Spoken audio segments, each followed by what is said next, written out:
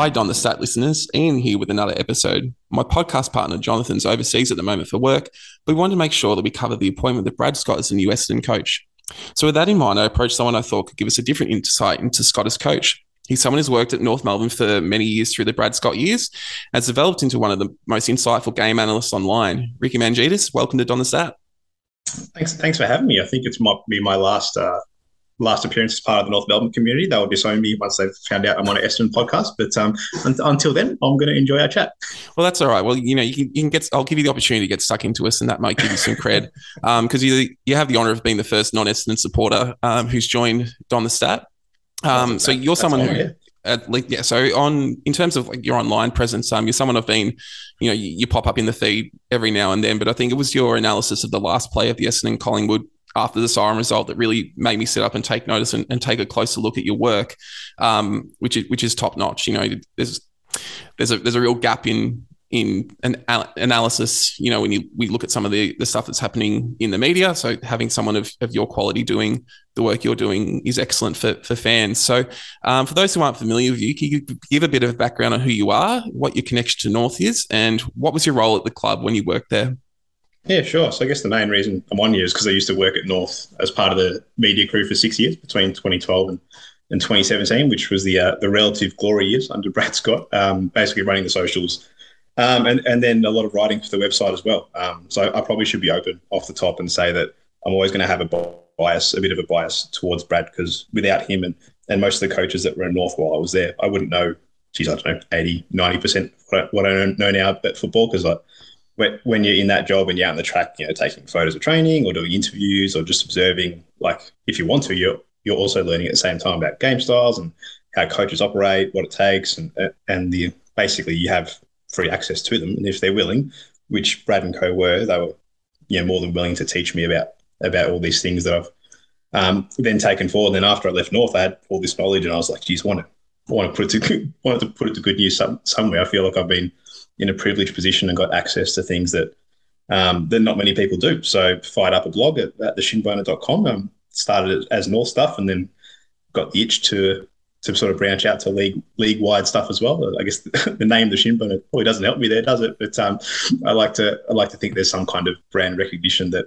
I don't necessarily want to get rid of. So I kept the name and doing North stuff and league-wide stuff, and here we are.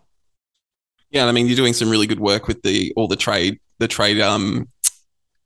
feedback and what it means to the clubs. I've read your Carl Amon piece this just before, and just like the depth of analysis there and what he brings to that club. I think we probably hate Hawthorn, so at least that's some common ground there.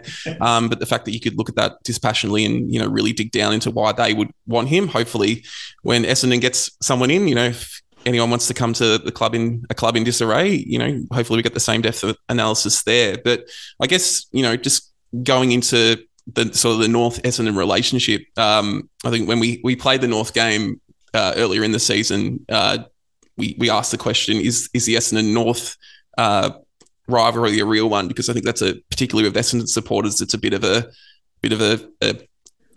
strong opinion that it's, for a lot of them, that it's not. What's your take on Essendon and North as rivals, and what are the things that stand out to you in that rivalry?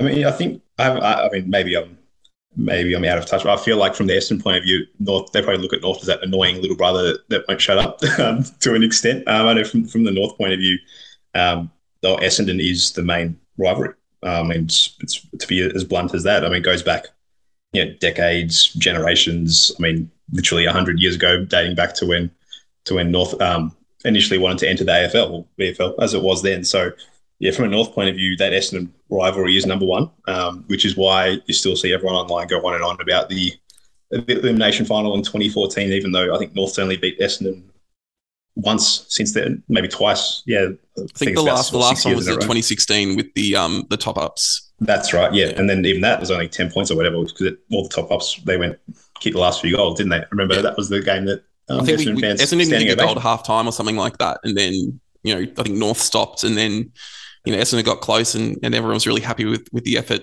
because of the way that year played out. But I think that's the last time. And then obviously recent results for us, I think the Tipper game stands out I remember sitting behind. I was pretty much in line with that goal, and you're just going nuts, and then rushing to the AFL app to check how long was left to see if there was enough time. I think we'll probably bring up the 2014 elimination final a bit later, because we'll talk about Brad Scott and finals. But I guess just in terms of origins and your understanding of Essendon North, what are the matches that stand out for you going back prior to your time with North Melbourne? I mean, for me, I was in sort of primary school, late 90s, early 2000s, and when North and Essendon were the two best teams for that period. You can make the case that sort of 99 should have been Essendon's premiership, but obviously, not to rub salt in the wound, that didn't happen. And then obviously there was 2000, and some of those games I just remember as a 8, 9, 10, 11-year-old heading to 2001, and that famous comeback game. But that was kind of the sort of the top layer and the pinnacle of what you wanted to watch growing up. I remember, in the schoolyard, everyone's like, "Oh, North Essendon this week, it's going to be awesome." And that was huge. I mean, here's something I don't think I've told many people. That comeback game on 2001, I was 11, and I was, Dad, who's a Collingwood supporter, used to drag me along to North games, and like, "Hey, I really want to go North Essendon." He's like, no. And then eventually managed to persuade him, and it was late, and we got in the car and went to the MCG, and we literally sat down as North went 11 goals up. So I actually missed all the good stuff, and as soon as we sat down, the comeback started. So I kind of blame myself for that a little bit. Well, my story of that is that I went to that game. It was only ever the second game I ever went to. The first game I ever went to was actually, if you remember back to that 2000 year for Essendon, where they only lost one game. That was the first game I ever went to as a Essendon fan. So good choice by me. But the second game was that comeback game, and then at that point when you're sitting down, I'm begging Mum to leave. I'm like, this is the worst thing ever. I'm like the Essendon jinx. Yeah. Luckily, she made me stick around and got to see that. So that's a good thing. Well, I guess, yeah. So let's get into what I brought you in. Obviously, the appointment of Brad Scott as Essendon coach. I think, when Barham, after the sort of the first disastrous interviews and, the sacking of Rutten, which I think we can all agree was handled dreadfully and probably, reflects a bit of what's happening in the club at the moment. Brad Scott really sort of lined up with that resume that Barham outlined at his first press conference, that of an experienced coach. And it did seem like there was a lot of push from people within the media that Brad Scott was, if he wanted the job, he would be the person to get it. I know that at first I was a bit nonplussed, and I wasn't upset that it was Brad Scott who got the job, but also wasn't super excited. But when the more I've heard him speak, and the more I've heard others speak about him, and even just hearing about his role at the AFL these past 3 years, I think it's actually has started to make me a bit more excited about what he possibly could bring to the club. So I guess as someone who's observed him quite closely, what do you think the strengths of Brad Scott as an AFL coach are? I think you mentioned one of them just there. I think, judging by the reaction to his introductory presser, he's very good, very professional communicator. He leaves no doubt as to what he wants, whether that's for better or worse. He's always going to defend his players in public, like every single time. Like, we go back to when he was North coach, when he was fined, I think it was 30,000 or 25,000 for when he accused umpires of judging Lindsay Thomas differently. But like, from his point of view, like that's what he'll do every single time. So that defending his players in public it should, in theory, foster a strong sense of loyalty among the group, which in turn then leads to stronger buy-in, and they're more likely to carry out what Brad's asking of the playing group. And I'd say, in terms of like an X's and O's point of view, based on his time at North, he's probably an offensive focused coach. It's not to say he neglects the defensive side of things at all, but purely based off his North tenure. I think the best times are off the back of a high-powered offense. And then the intangible strength that we have to wait and see is that he spent 3 years at the AFL, and he's got the IP. Most other coaches, they don't probably put their head on the pillow at night. Geez, so I wish I could get access to what Brad was getting access to every day. With his game analysis and how he puts that to use is going to be really interesting. And then the second intangible of that is, I mean, I can only imagine what the AFL politics is like at the very top end of the organisation. And he would have had to deal with that day in, day out for 3 years. So, from the outside, it looks like Essendon is a political beast as well. But he's going to come into that well equipped to deal with it because of what he's learned in the upper echelons of the AFL. So, I mean, you can combine his communication skills with his status, and then I think because of what he's learned in his time off, I shouldn't say time off, but time at the AFL, you combine that all, and I think he's going to come into Essendon a much better coach than he left North Melbourne. Yeah, and is he someone you feel was able to evolve over time? Obviously, I think the fact that you suggest he's an offensively minded coach sort of lines up with what Essendon, the good parts of Essendon have been over the past few years. Good offensively.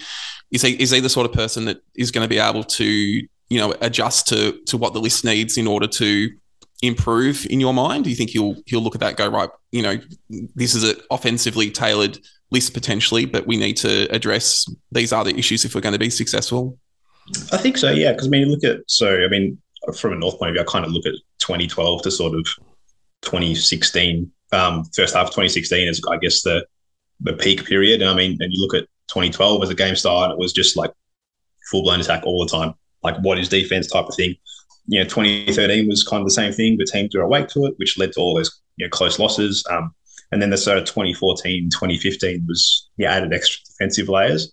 And you could see that evolution mixed with the offense. And then that first half of 2016 was probably the peak. Then injuries hit, and there wasn't the depth behind that best sort of 25 to 26 to continue on, which was probably the first evidence of some drafting failures, which we're going to hinder him the next couple of years. And to be honest, that North are only sort of just slowly coming out of now.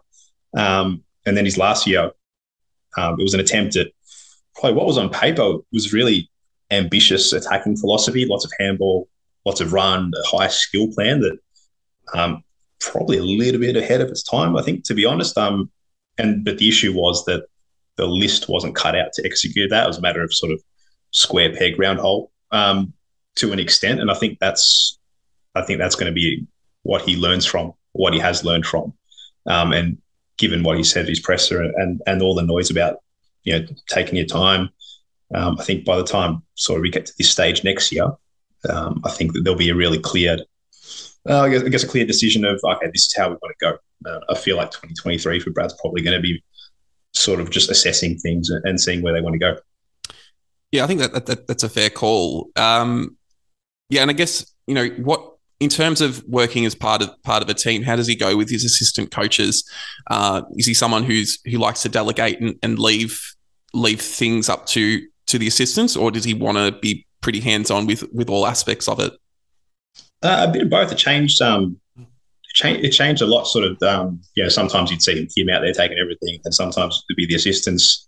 There probably wasn't a real, this is how it's done.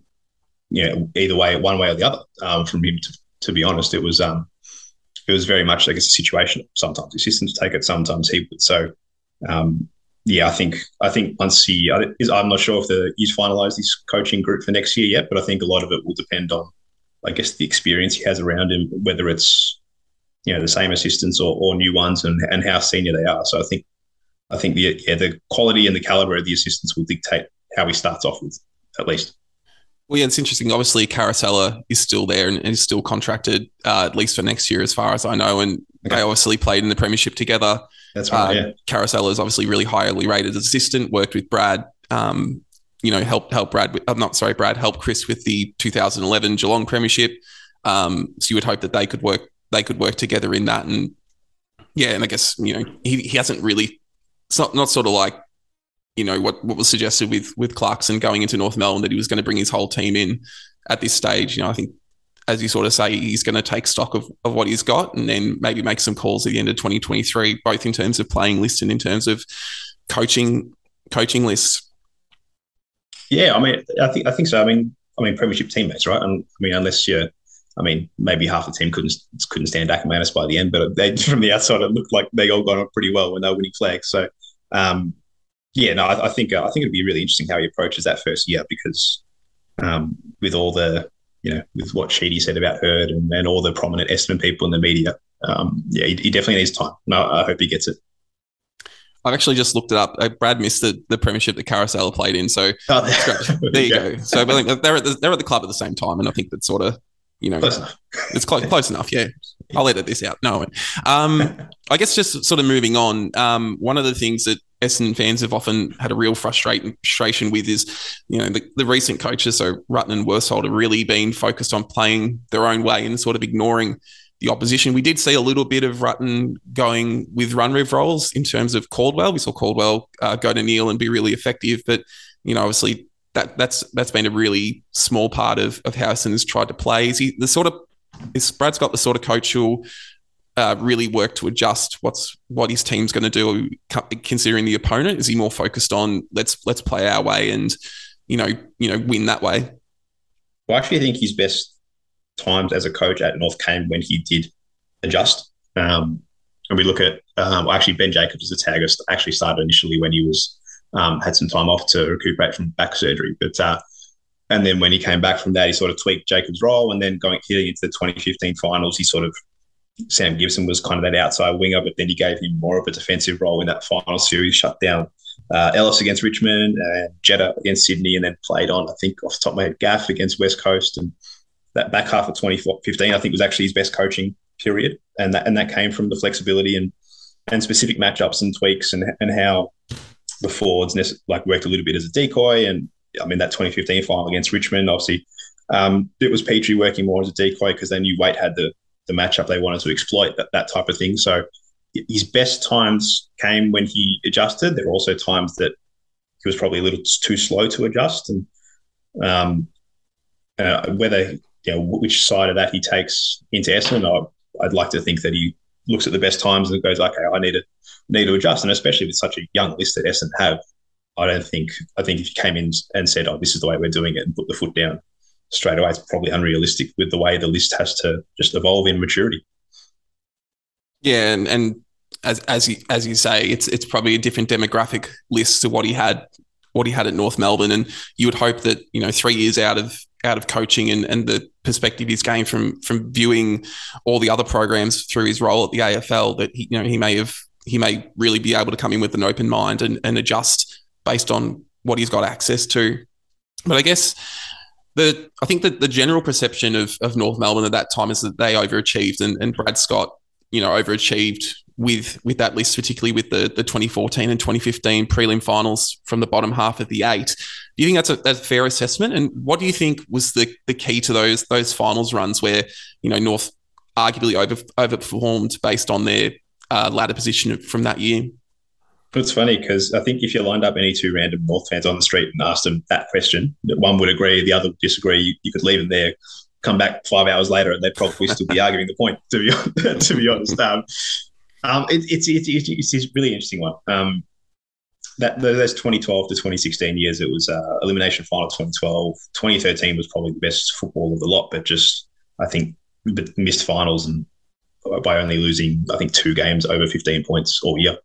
Obviously, then 2014, 2015 was the key years, and then 2016 started so well before it all sort of fell off a cliff. I think in those 2012 to 2016 years, with the exception of the second half of 2015, like we talked about just before, there was always a general sense that there was something a little bit missing with the way North set up. I mean, amongst the fans, like the trend of certain losses, it was became something of a punchline with the giving up leads, and amongst the section of fans that never really bought into Brad, they were sort of out for his lack of adaptability. And I mean the close game record was just like beyond laughable. It was so between 2012 and 2017. I did my research, so came prepared with this stat. So games decided by single figures: 8 wins, 18 losses. Oof. And I know that all the stats and suggest that close games are a coin flip over the long run, but the fact that it was, you're looking at a 6-year period, it was 8 and 18, suggests that it went past a long streak of luck. So, I mean, I think in a sense that speaks to coaching a little bit. If those close losses turned into wins, you probably got a couple more top 4 finishes, and then all of a sudden people are saying, oh, they finished top 4 twice. And then they should have made at least one grand final. So it's I think you could argue either way for hours and probably not come to a proper conclusion. There'll be a section of North fans that say she should have done more, not necessarily in the 2014, 2015, but the other years, either side of that.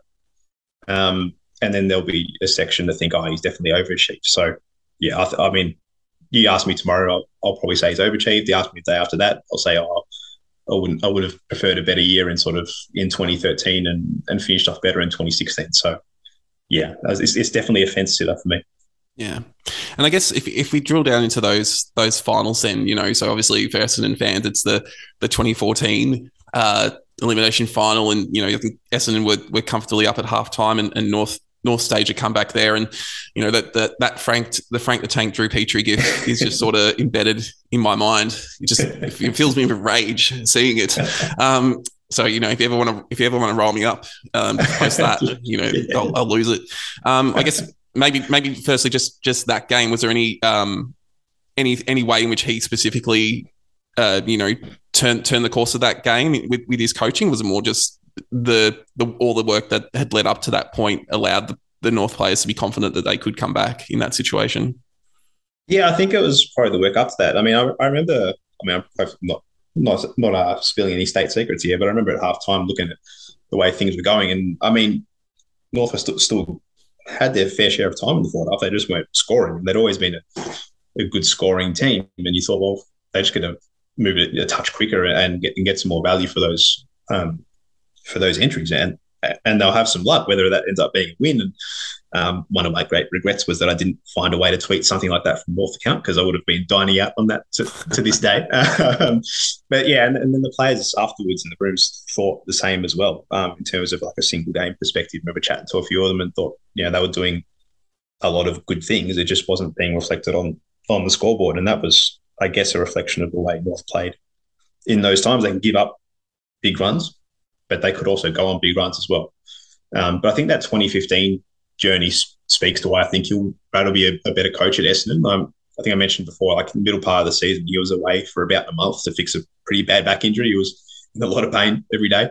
And then when he came back from that month off, he was really open to tweaks, and it was very clear both how he wanted North to play and then how he wanted to fix things when things weren't going well. And I think we're pretty middling record by the time he came back, and then went on a winning streak, and obviously beat Richmond in the elimination final, comfortably beat Sydney, and were sort of 4 goals up early in the second against West Coast, before everything sort of stopped. I mean, that year Hawthorn were probably going to destroy whoever they played in the grand final, but yeah, that 2015, I think he'll take a lot out of that, or has taken a lot out of that, and he'll be better for it. I mean, those last sort of 3 years he was there, general sort of list strategy became really, really muddled and confused, and that's what sort of spoke to that sort of middle treading water period they had. But yeah, I think the 2015 ones he'll take a lot out of, and he'll be a better coach for it.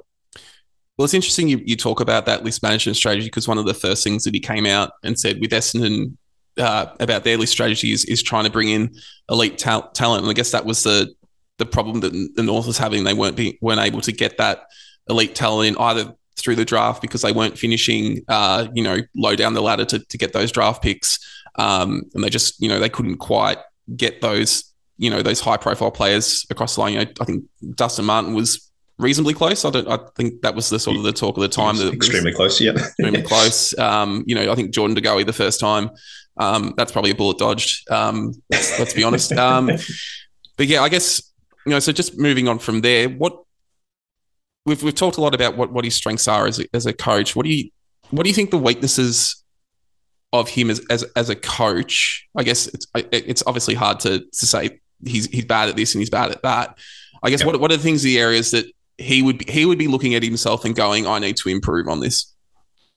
I think, funnily enough, because he obviously has a lot of similarities to Chris and their personality traits. I think we can take a lot out of how Chris has adapted at Geelong. And obviously he's got a hell of a lot more resources and a lot more inbuilt advantages at Geelong than Brad ever did at North. But I mean, that strong communication can lead to a bit of stubbornness at times, and that lack of flexibility. I don't think I'm speaking out of turn to say that stubbornness can be a character trait in the Scott family, for better or worse. Can't imagine many people were backing down at Christmas over the last piece of ham or something like that. I don't know what the backyard cricket games would have been like, I'll tell you that. There wouldn't be much pitch in the batsman's half, I imagine. No, exactly. And I think, so that strength can potentially turn into a weakness, which is why I think the people he has around him as assistants will be so important. And like I said, Carousel, I think will play the key role. I can't imagine he'll go anywhere. With those strong voices and that sort of inbuilt knowledge of the list already, that Brad's not going to come in and say, okay, well, clean house. And whereas when he came to North, he's 34 or 33, first time coach, and basically sort of running blind a little bit. And the facilities have just been updated to something that was actually AFL standard compared to what it was the two decades before. So for his strength not to turn into a weakness, I think with the communication and potentially the lack of flexibility, he needs those. I think he needs those strong assistant guys around him, and people that he trusts as well, which is obviously the main thing. So I think those appointments, in a way, are almost going to be as important as Brad as head coach. Yeah, well, we'll watch that space.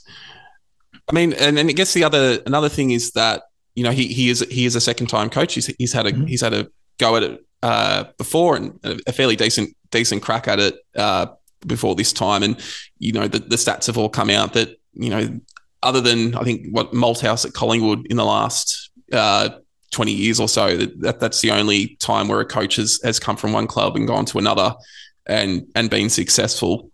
I guess what do you think about that? Is that something that is just because people haven't up until recently given coaches who failed a first time a second chance, and we're not now we've got Ratton at St Kilda and Voss at Carlton, we might start to see that trend change? Or do you think the fresh ideas is more of the way to go?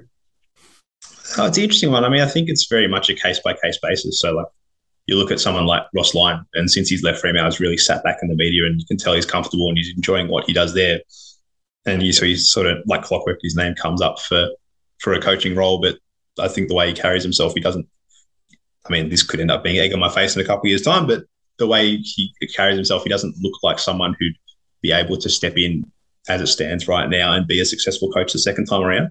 But then, like you said, you look at Voss at Carlton, and after Brisbane, he went back to Port Adelaide and did his time there, and you can see the difference he made to Carlton this year compared to how they were last year under David T. Like night and day. It couldn't be any more of a difference if you tried. And I think for me, Scott falls in that Voss category rather than the Lyon category. I've mentioned it a few times, but I can only imagine what he would have learned every day at the AFL. I'm kind of jealous of the stats and the intel that he would have been privy to over the last 3 years. So I think purely from a Brad Essendon point of view, I'm for it. I think it's a good appointment. Yeah, as you say, I think that AFL experience and the AFL IP that he's got, I don't think no other coach is going to go into a role ever having that sort of exposure to as many different programs as he would have in his role. So I think it's really interesting to see how it's going to play out there. Moving on to Essendon's list, as we sort of said through the show today, it's a really young list. What are the sort of players that you think he's going to be able to get the most out of, basically, considering the players that he developed at North Melbourne? You talked about Jacobs, and giving him a role that helped make the team successful. What sort of, is there a style of play you think Brad Scott's going to be really good for, or can you even pinpoint specific players you think Brad Scott's going to be able to turn this guy into a really good player? I think, working under the assumption that he'll play, something similar to what he wanted to play in North, and obviously the wild card is what he's learned at the AFL. I think the key forwards are going to have a great time. For a long time, we favoured sort of three tall forwards with a style based around highlighting them. I guess, for lack of a better term, it was a traditional forward line. I'm sure there's a better way to describe it, with sort of standard responsibilities and sort of Petrie Waite Brown or Petrie Tarrant Hansen early on, and that constantly evolved and figured out the best way to highlight those guys. So I think someone like Peter Wright is going to have, even if his goal tally is the same next year as it was last year, or even potentially a little less, I think he'll be a much more damaging and threatening player because of the way Brad's like to highlight those key forwards, and I think we're going to talk about breakout stuff later, but I think someone like Harry Jones, if he stays fit, is a strong candidate for a breakout year because playing as that second tall alongside Wright, and whether he wants to play three or three talls and who that third tall is, I guess we'll have to wait and see. But I think Wright and Jones are going to enjoy life under Brad. Yeah, well, I think when you started talking about that, I sort of drew the connection between, peak Ben Brown when he was playing for North is sort of a similar player to Wright. They're more focused on leading, and obviously both really accurate kicks. So I'm assuming Brad Scott's going to look at him and go, well, I can use him in the role I use Ben Brown in. And obviously, I think one of the debates at the moment with Essendon is do they play two rucks? Was Brad Scott a two ruck kind of guy, or was he really relying on Goldstein and someone else giving a chop out? No, that's actually a part that I'm fascinated to see how he approaches, because he had the luxury of Goldie being able to play 92% game time week after week.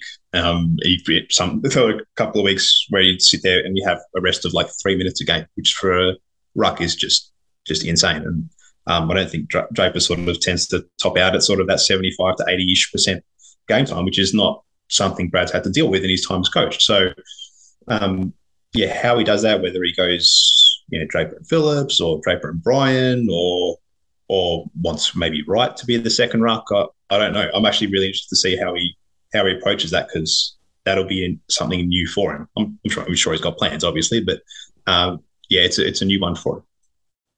Yeah, I actually quite like Wright as a second ruck. I think one of the things for him is that sometimes, if he's not in the game, it's a really good, don't want to sound like Robert Walls, but he was on the selection panel, so maybe he put that to Brad Scott.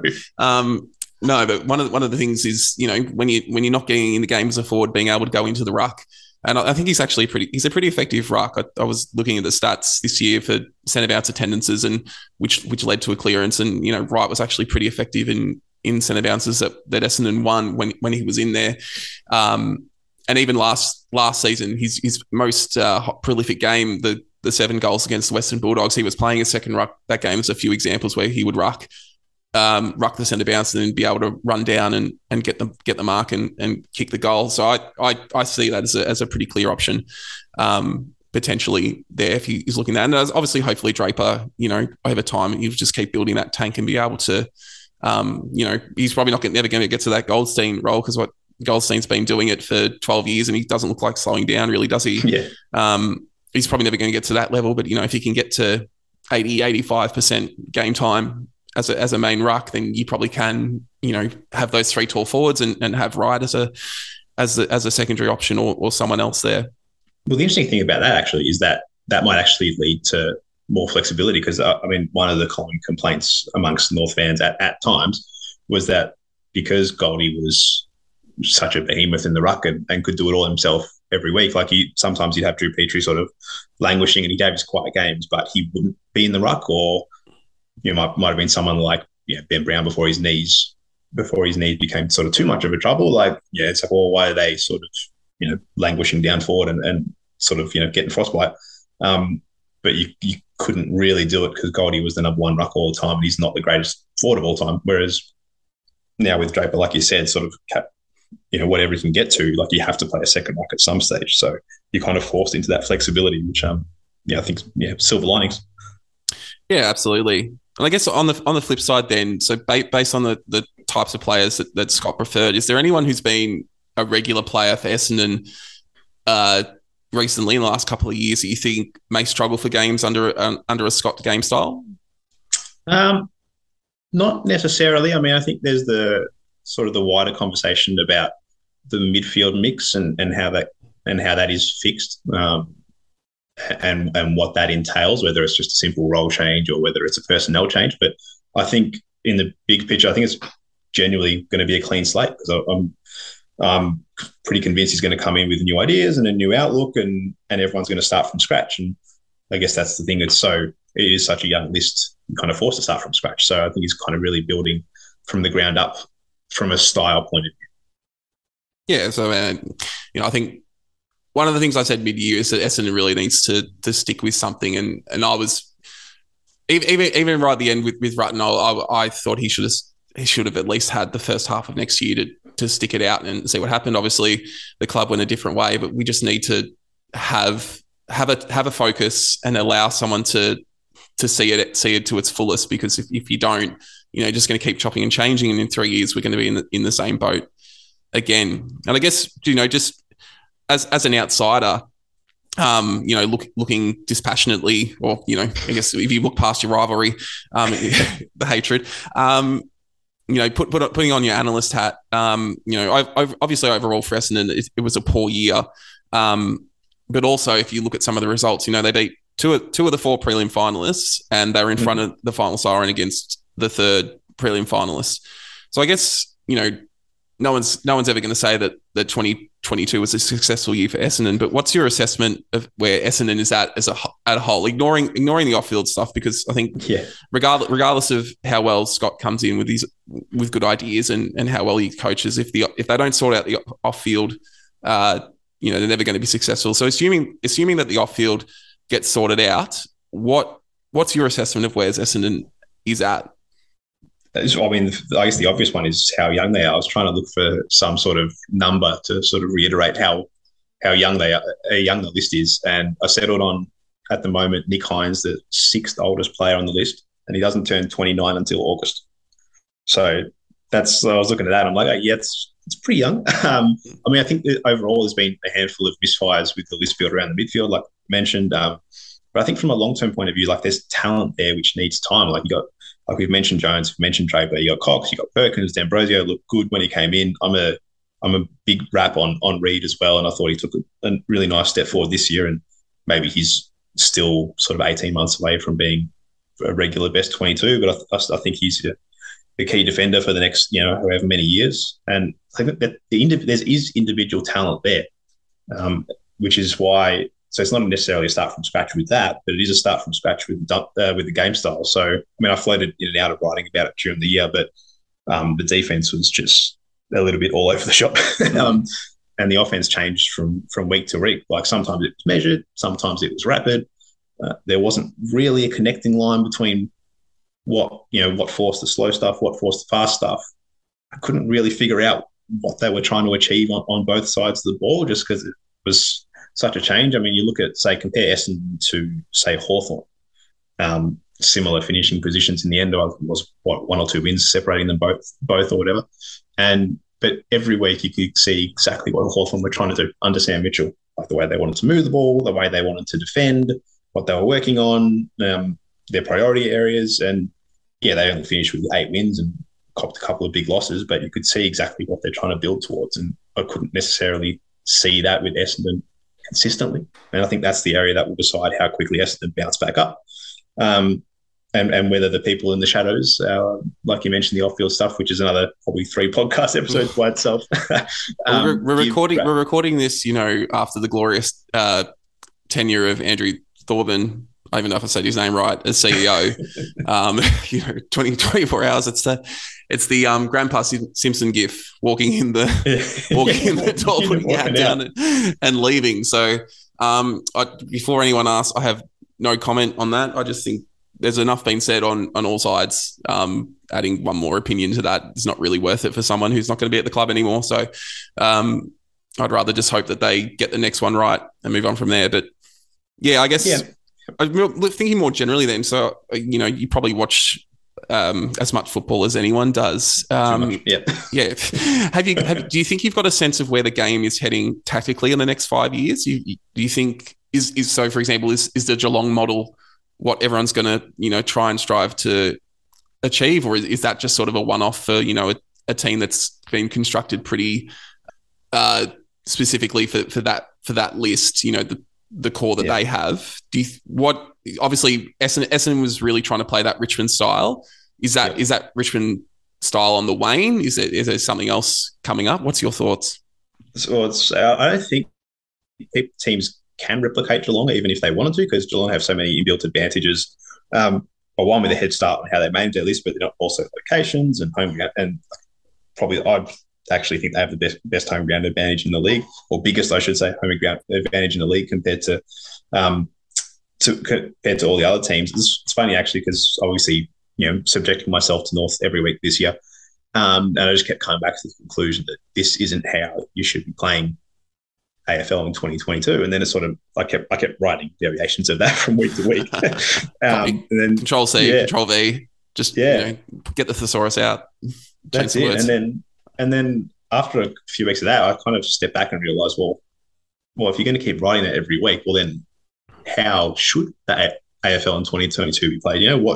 Where is it going? So I spent a lot of time this year just kind of watching and taking notes and sort of figuring out where at least I think AFL is going over the next few years. And I actually think we're heading into an offensive phase of the game. And I think Collingwood's ball movement in general play this year is that next step. And I think if we take it back to sort of Richmond's rise, was that 6 years ago now, with that pressure game they brought in, like it's been continually improved upon by other teams. I guess West Coast were the first team to realise that kick mark and counter that effectively, measured kick mark, and then the defence evolved again, and the slow kick mark didn't have the same success as it once did, as Geelong found out for a few years in a row, getting close but not quite. And I think teams have figured out in general that more aggression on the ball movement is the way to break the defence, which is what Collingwood did so well this year at the top level, and also Hawthorn did sneakily well under the radar at a lower level, obviously.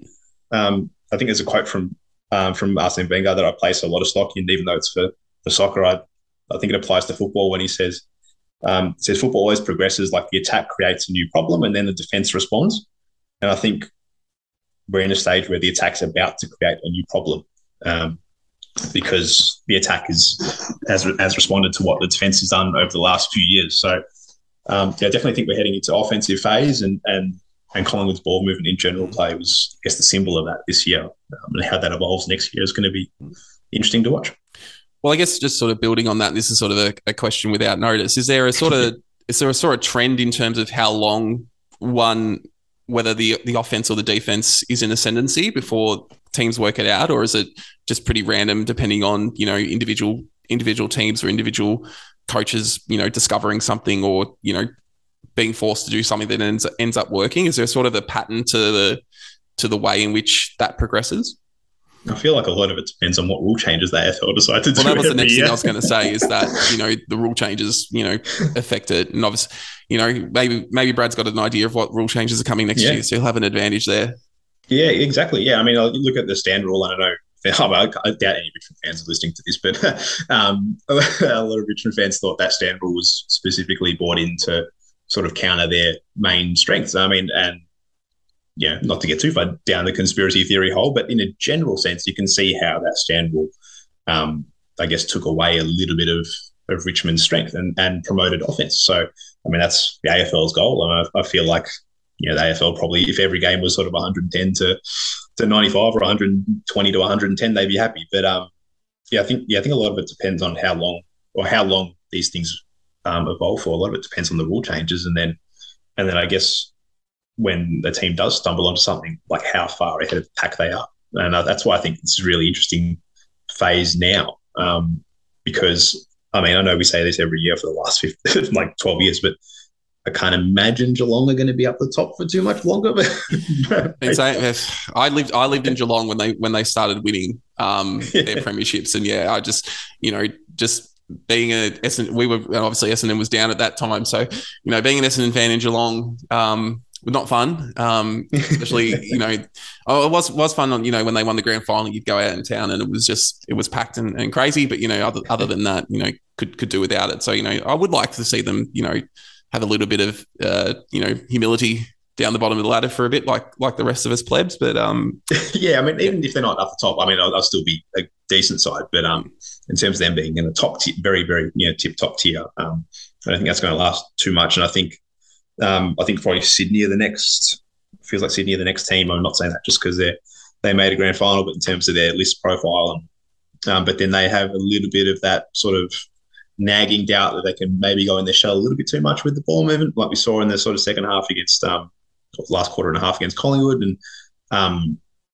and so there's no real clear next sort of these guys are going to be the team for the next 4 years, So I think it's what makes it really interesting to see what team breaks away and how they and how they break away in the style they play. So I think it's really open. Yeah. Well, I guess, sort of coming back to what Scott's got to look ahead of him, should he be trying to ride that trend, the offensive trend, or do you think there's value in trying to be the coach that stops that before it even starts, identifying that that's the way the game's moving and, thinking of ways to counter it? Or does it really depend on how I'm guessing you're probably going to say what I'm about to, I've just sort of come to the realization in my head. It probably depends on how he sees the list in terms of what it's capable of. Yeah, potentially. And I mean, I know we keep coming back to it every, 3-4 minutes, but he'll have seen a lot of stuff that has never seen the light of day in terms of trends and whatnot.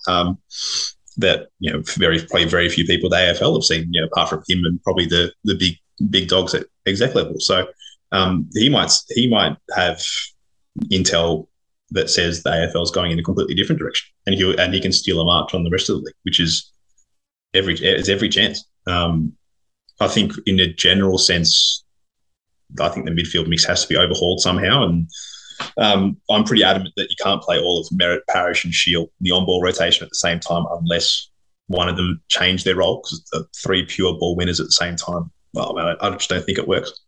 I think that's probably his main focus from a style point of view. And then after that, that'll obviously have an impact on how you defend and how you attack, whether you can go taller, whether you can go smaller in the forward half. But I think it's definitely a blank slate for Essendon, and at a good time too, with the way I think anyway the game's evolving. Well, that's it. And as I said, I think your opinion is as valid as anyone's, especially considering your work on the shin bone. And can you just sort of go into just as we had to wrap this up, can you just sort of go into what you do there? Assuage people is not just entirely North Melbourne stuff, and how people can access your work and support you. Yeah, so the shinboner.com is where everything is. So the rest of trade period, the plan is to have a post on every player who's moved clubs, with the potential exception of a couple of delisted free agents. Patreon, which is Patreon, patreon.com/the shinboner. So get first access to those posts for 24 hours before they're opened up for the public. So that's for the next 10 days or whatever it is, even though trade period feels like about 6 weeks. And then after trade period finishes, we'll go on hiatus till March. Got my real job at Channel 7 running the cricket socials to focus on. Just for the record, I don't have any impact on what's broadcast where, so don't come at me for that. And then from March 1 next year, we'll be back in force. Patreon running again, all refreshed with a few new long-term running features I want to unveil. Well, look, as I said, I've started getting onto it this past couple of months, and I actually signed up this past week when you started doing the trade stuff. So I'm super impressed with the work, and I think everyone should get on and check it out.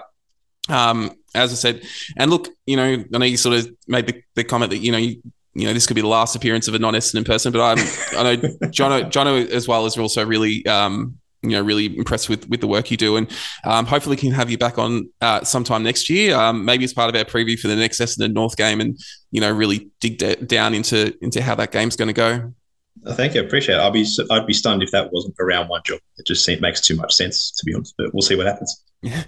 We'll see. Well, that's it from us. The next planned episode will be in a couple of weeks when Jono's back overseas. So we'll be reviewing what happened during trade week for Essendon, probably leaning a lot on what Ricky posts on the Shinboner. And then we'll be looking forward to the national draft, where we have another special guest lined up for that as well. Till then, take care all, and go Dons.